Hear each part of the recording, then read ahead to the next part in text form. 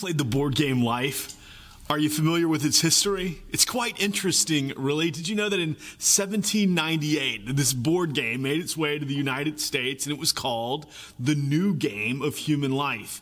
In the game, it was made up of moves based on virtues and vices, and the virtues would speed you through the game, while the vices would slow you down. This was a game where parents were encouraged to play with their children as they would learn morality. The makers of the game described its purpose when they said, and I quote, "Life is a voyage that begins at birth and ends at death. God is at the helm, and your reward lies beyond the grave." A man named Milton Bradley took up the legacy of that game in 1860, and he created a board game called The Checkered Game of Life.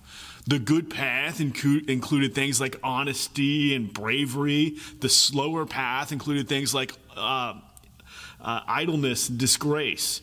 Industry and perseverance sped players through the game to win wealth and success. Bradley described this game as a highly moral game that encourages children to lead exemplary lives and entertains both old and young with the spirit of friendly competition. Evidently, he didn't play too many games at my house. Anyhow, 100 years later, in 1960, the Milton Bradley Company released an anniversary game called simply The Game of Life. That game went on to sell 35 million copies. This game, though, it was revised to have the players earning money and furniture and growing a family. Vices and virtues, well, they were non-existent. The winner of the game was simply the one who at the day of reckoning had the most money.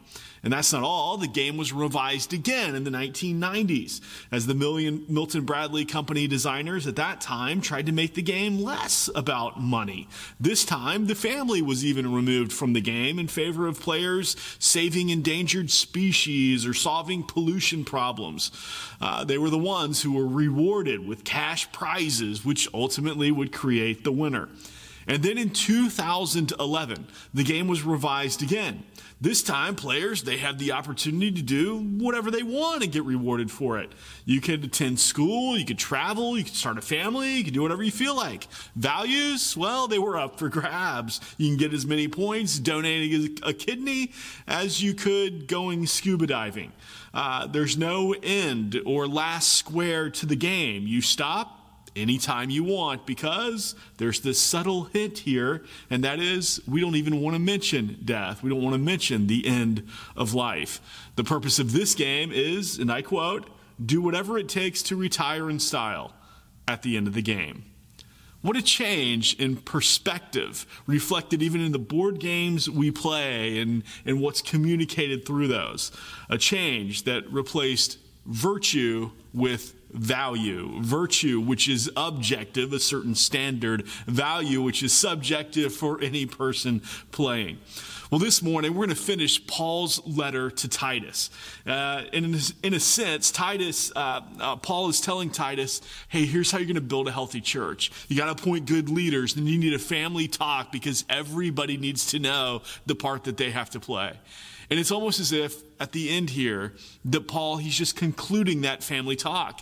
And he's telling Titus, remind them of these things. Remind them of these things. I want you to check it out. Let's go ahead and look at Paul's letter to Titus, chapter 3. It says this: remind the people to be subject to rulers and authorities, to be obedient, to be ready to do whatever is good, to slander no one, to be peaceable and considerate, and always to be gentle toward everyone. At one time, we too were foolish, disobedient, deceived, and enslaved by all kinds of passions and pleasures. We lived in malice and envy, being hated and hating one another. But when the kindness and love of our God, our Savior, appeared, he saved us, not because of righteous things we had done, but because of his mercy. He saved us through the washing of rebirth and renewal by the Holy Spirit, whom he poured out on us generously through Jesus Christ our Savior, so that, having been justified by his grace, we might become heirs, having the hope of eternal life. This is a trustworthy saying, and I want you to stress these things so that those who have trusted in God may be careful to devote themselves to doing what is good. These things are excellent and profitable for everyone. But avoid foolish controversies and genealogies and arguments and quarrels about the law, because these are unprofitable and useless. Warn a divisive person once, and then warn him a second time. After that, have nothing to do with them. You may be sure that such people are warped and sinful, they are self-condemned. As soon as I send Artemas or Titius to you, do your best to come to me at Nicopolis, because I have decided to winter there. Do everything you can to help Zenas, the lawyer, and Apollos on their way, and see that they have everything they need. Our people must learn to devote themselves to doing what is good in order to provide for urgent needs and not live unproductive lives. Everyone with me sends you greetings. Greet those who love us in the faith. Grace be with you all. And so as Paul begins chapter 3, he's telling Titus, hey Titus, remind the church family of these things. And it's in the present tense, so it's as if he's telling him, and keep reminding, and remind again, and remind again.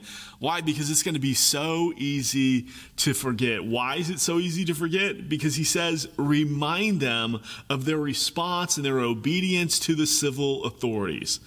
See, if you were to travel back in time to the island of Crete, you'd discover a people who had earned an empire-wide reputation of being a dissatisfied, disgruntled people. They were always involved in plotting some sort of conflict, some type of rebellion. They hated Roman rule.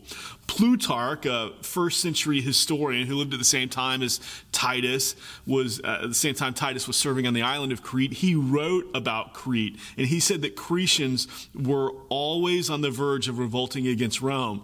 And you know what? The Jews would have been very happy to lend a hand to that revolt. And so Paul says, hey, the family of God is to be different. Sure, Roman rule was terrible. I mean, when you think about what was going on when Paul wrote this letter to Titus, I mean, the way that Romans ruled the society, it was terrible. It was depraved as ever. I mean, you go back, there was no sexual norms. Heterosexuality was considered prudish by society. The emperor was bisexual. Pedophilia, adultery, idolatry, abortion, prostitution, drug addiction. They were not only empire-wide. I mean, these were all legal. They were absolutely acceptable. They were normal. And this was the century in which Jesus Christ would plant the living church, and that church would explode into existence. Why? Well, among other reasons, because Christians would live such radically different lives than anybody else. I mean, they had a reputation for respecting authority, even when authority hated the very ground they walked upon. And so Paul, he's reminding Titus, hey, you tell them, respect the authority. He says, here's how you live Christianly on the island of Crete and everywhere else. You respect authority. And then he goes on, and you be eager to go out of your way to serve your community leaders and to serve the people around you. You be ready to do good deeds. That means that our Christianity doesn't give us just this free pass from society where we get to check out or we get to just kind of hide away or anything like that. Again, this attitude is remarkably different from the status quo. That I'm going to engage the culture that doesn't want anything to do with me, but I'm still going to purposely put myself in it and allow them to say whatever they say, because I'm eager to do good works. I'm eager to serve them. I'm eager to be hospitable and kind. So the Jewish community on the island of Crete, and in fact throughout the whole Roman Empire, they actually urged you to withdraw from society, to form these little huddles that were self-sufficient, where nobody really came in and nobody really got out. And so with this mindset, you can imagine Jews were very reluctant to submit to the local laws and local authorities. They felt they were above it all. One author wrote that they treated people around them with thinly veiled disdain because they thought they were better than. And so rather than living amongst the people and demonstrating these godly attributes towards people and engaging one another with good deeds, well, they kept to themselves and they did nothing at all. They would not engage in society at large.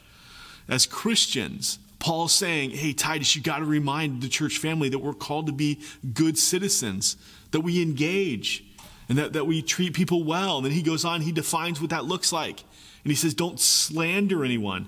He says, hey, Titus, remind them again and keep reminding them that true Christianity, it doesn't run like other people through the mud.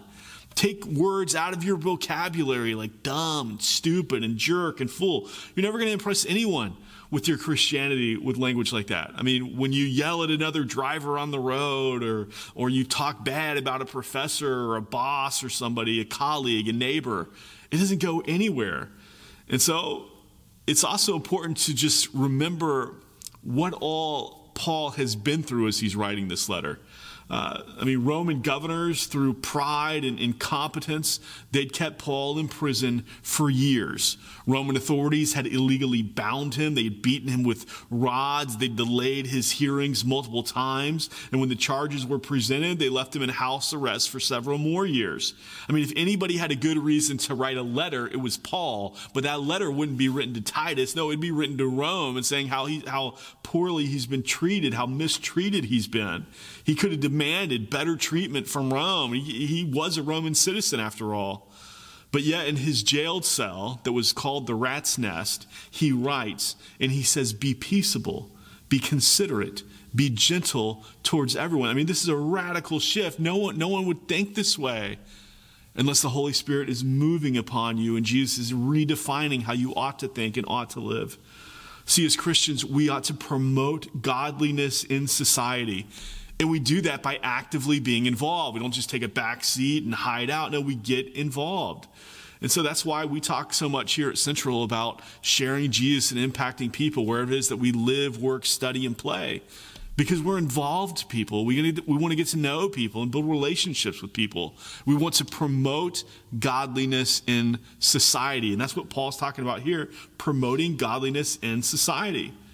Now, what Paul does next is interesting. He not only reminds them, hey, here's what all you should be doing. You should be promoting godliness in society. But then he reminds them what they used to be doing. Why? Because the believer, and you're hearing this letter, you can just imagine you're hearing this. You're thinking, why in the world would I ever treat Roman rulers this way?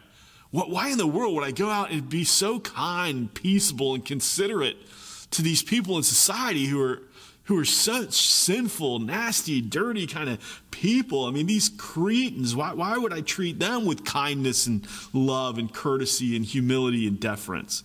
And Paul, he anticipates that type of response.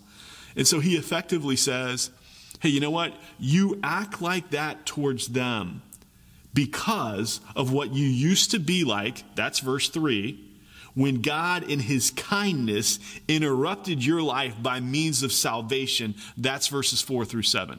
So this is what he's getting at. Hey, you do this because this is exactly who you used to be when God demonstrated his love towards you, even when you were acting that way. So as a way to explain the gospel by the way you live, this is why you do this. So he's telling him in verse 3, hey, you remember the hole that you were living in. You remember the pit that you were dug from. You remember the slime in which you swam in. You remember the capabilities of your fallen nature that at one time just drug you through the mud, and how you loved every single minute of it. And because of that, you promote godliness by being actively engaged with and extended godliness to ungodly people. Why? Because that's exactly what Jesus did for you. Don't you see? This is simply being conformed to the image of Christ. We're being made like him. And do you hear how Paul spoke of our salvation? I just want to recap. This is the great salvation that we've been given.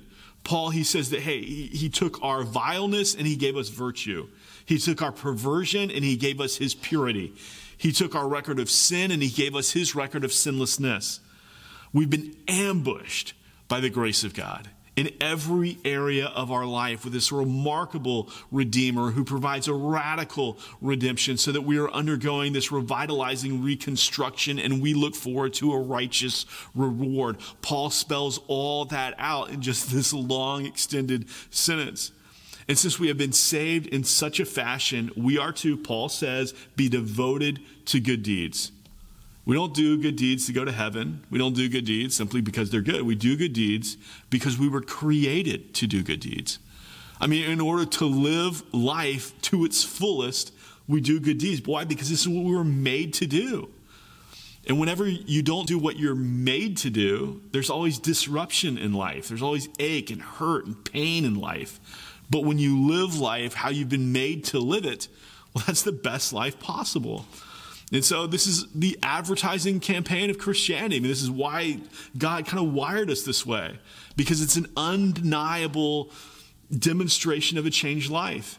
It's why Paul, in this letter, he just says time and time and time again, you live out your faith in front of others through good deeds. John Calvin, the old reformer, he put it another way. He said that we are saved by faith alone, but faith that saves is never alone. In Titus, as Paul writing, you might want to circle these verses when he talks about good deeds. In chapter 2, verse 7, he says, be an example of good deeds. In 2:14, be zealous for good deeds. In 3:1, be ready for every good deed. In 3:8, be careful to engage in good deeds. In 3:14, learn to engage in good deeds and to meet pressing needs. I mean, he goes on and on and on, and repeats himself numerous times. We are to be people who do good deeds. We're to be careful and intentional in doing good deeds. There's thought behind it. It implies this creativity and a thorough investigation in how I'm going to do good deeds and in what form and what nature those good deeds are going to take. And this verb is in the present tense. So Paul isn't saying, hey, you do one good deed and well, that's good. No, but this is a way of life. This is your mindset. This is how we live. Sometimes when we see the world, we'll say, wow, I mean, look at that Christian. They're remarkable. I mean, everything they do and how kind they are to everyone and all the good deeds that they do, that is remarkable Christianity. And Paul is saying, no, this is normal Christianity. This is what normal Christianity looks like, that you're a blessing to others. And then by being this blessing to others, there's like these concentric circles outward that begin to spread. It's like a rock that's thrown into a calm pond, and then you just see the ripples moving outward. Paul tells us that our engagement in the work of good deeds, as we're eager to do them, will be profitable to mankind in general. The profitability is not just for like the religious people or, hey, my pastor's going to feel good. It's going to help serve the church. It's not simply for the church, not simply for the family of God. It's not simply for people we know. It's not simply for people who are surrounded by us. No, he says that our good deeds help people, and that is people in general, mankind.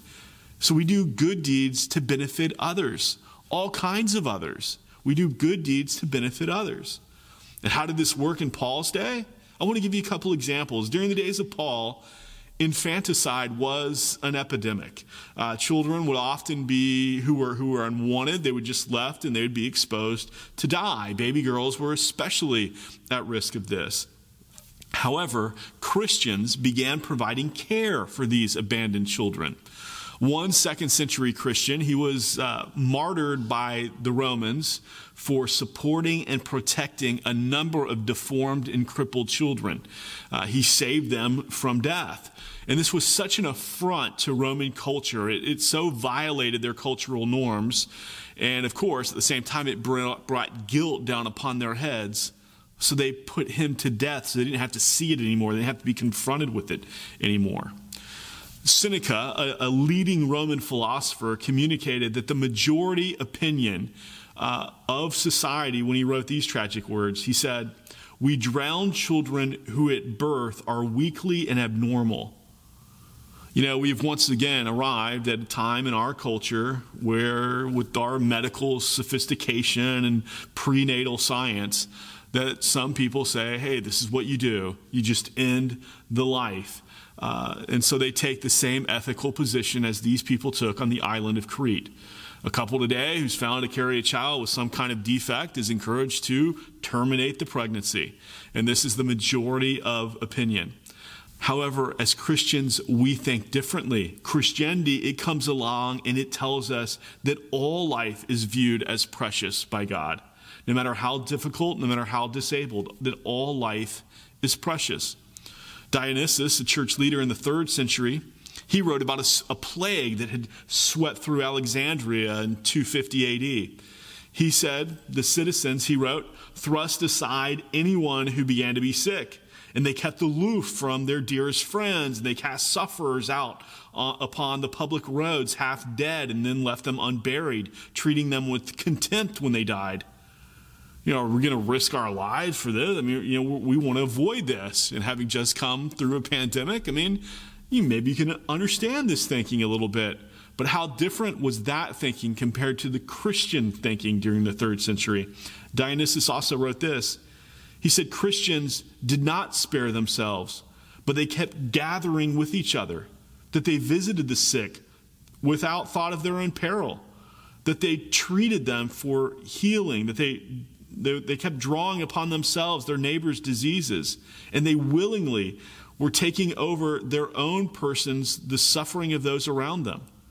See, the Christian just thinks differently, and therefore we live differently. And do you know what happened with Christianity during that time? It exploded throughout the Roman world because the thinking was so different. The value of life was so different. The way life was lived was so different. That if you're going to think like this, and if you're going to live like this, it's attractive to people. And Paul, he then says, well, if you really are going to think like this, if you really are going to live this attractive, gospel-centric life, well, you've got to be free from distractions. And so that's the next point here. Then he says there's 4 foolish distractions that you have to avoid. And the first are foolish controversies. The word for controversies here refers to searching or investigating things that have no basis. They have no substantive meaning. They're merely these speculations that occupy the mind, that take up a lot of time, but you really have no ability to resolve them. You just kind of think about them. They seem fascinating, but they're really just a fascinating waste of time. And he says, hey, you don't have anything to do with that. The next thing, he says genealogies. This would have been especially important to the Jewish audience. The Jewish people, they meticulously investigated and documented their family lines. They loved mapping out their family tree because their inheritances and the holding of land would be determined by this. And genealogies also determined status in that culture. Ancestral dominance would lead to positions of authority, and Paul recognized the danger that this would be to the church. Can you imagine with these Gentiles coming in and now these Jews, and they're saying, hey, if you knew our forefathers, we're related to these apostles, we're related to these prophets, our lines go back to King David and all that, and so we're better than. And he knew the dangers of all that. See, the only genealogy, Paul makes this case, the only genealogy that matters is, are you related to Jesus Christ by faith? If you are part of that genealogy by faith, then you have become a child of God, John 1:12. Then you've been born not of blood, nor of the will of the flesh, nor of the will of man, but of God, John 1:13. See, that's the only family tree that really matters. So Paul effectively says, start living in light of that family tree. Don't concern yourselves with all these other genealogies. And then he goes on to here. Third, we avoid the distraction of arguments. And that word, it stands as a categorical term, really, for slandering, quarreling, arguing, anything of the sort. And you get the idea that Paul is not warning the churches of what not to do.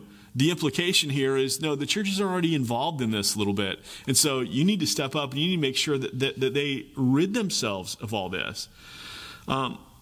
We learned in an earlier text, Paul revealed that we have been ambushed by grace, and we've been ambushed by the kindness of God. And sometimes what do we learn from that example? Well, we learn the part about the ambushing each other, but we don't catch as quickly that it's an ambush of grace. We just attack, we argue, we debate. And Paul says, no, you can't have that. And the last thing, disputes about the law. He's not talking about politics here. He's not really talking about legal law so much. This is referring to the law of Moses. Why? Because Scripture should be used to unite us as Christians.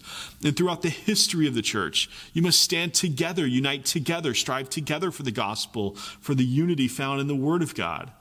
Now, it is true that sometimes there are debates about the word. Paul himself, he had to stand up oftentimes to the Judaizers who were trying to twist scriptures and convince the Gentiles that if they really wanted to be Christians, well, they had to act Jewish. But the Bible should not be used primarily as a topic of debate. And Paul's making this clear. The scripture is not for you just to debate all your fun little speculations or whatever, but the purpose of scripture is to equip us for good deeds. This is just what Paul's been talking about all the time. And if you miss that equipping which we've been saved for, which the Word of God does in our lives, and if we turn it into something else, well, then we are misusing the scriptures. And so Paul says, hey, you got to avoid yourself of these 4 distractions. And then he goes on, he says, and if there is a divisive person among you, you warn them once, you warn them twice, and then you're done with them. You got to remove them from your midst. You can't have that person around. And Paul, in numerous letters that he writes, he will talk and he will tell churches, hey, you got to get this person out. You got to be done with this divisive person. You got to be done with that divisive person. Why? Because it will break down the health of the church. It's not that you don't forgive, but just because I forgive doesn't mean that right relationship is restored. You know, Jesus, he forgave from the cross. He said, Father, forgive them. They do not understand what they're doing. But it doesn't mean that right relationship was restored with all these people. And so this is the same idea here. Yes, you forgive, but that forgiveness does not mean that the relationship is right. And if there's someone divisive in the church who's consumed with all of these distractions, well, then you got to be done with that person. You got to get them out for the sake of the health of the church and for the testimony of the gospel. See, this is so critical that we avoid distractions. We avoid distractions. Paul, he's going to conclude his letter with just this farewell segment there at the end. And he's talking and he's saying goodbye to all these people. And even in that, he's encouraging them and do good works. Look out for these people. See, everything that he's wrote about now even gets played out in application at the very end of his letter. And the question for us is, does it get played out in our lives? Are we these kind of people? Is this what we focus on? And remember, right at the beginning of this chapter, Paul's telling Titus, you got to remind them of this. And you got to keep reminding them of this. And you remind them again and you remind them again. See, we have to continually remind ourselves of this. That we are people who are focused on good deeds because we are created for good deeds. And it is our good deeds that is a great example and testimony of the gospel of our God. Heavenly Father, we thank you that you first demonstrated goodness to us. You demonstrated your love to us, God, while we were your enemies, while we were sinners. And God, because of that and because of what we've done and the things we've been involved in, God, because of the gospel, so now we live lives focused on the good, eager to do the good that we can for the benefit of others. God, help us not to be involved in these silly distractions that are just time wasters and things that can cause divisions and tear down the health of the church. But God, help us to focus on the things you've called us to focus on, namely the good deeds that we were created to do. We recognize we do need your help for that. So we ask this by the power of your Holy Spirit and the grace of your Son, Jesus Christ. Amen.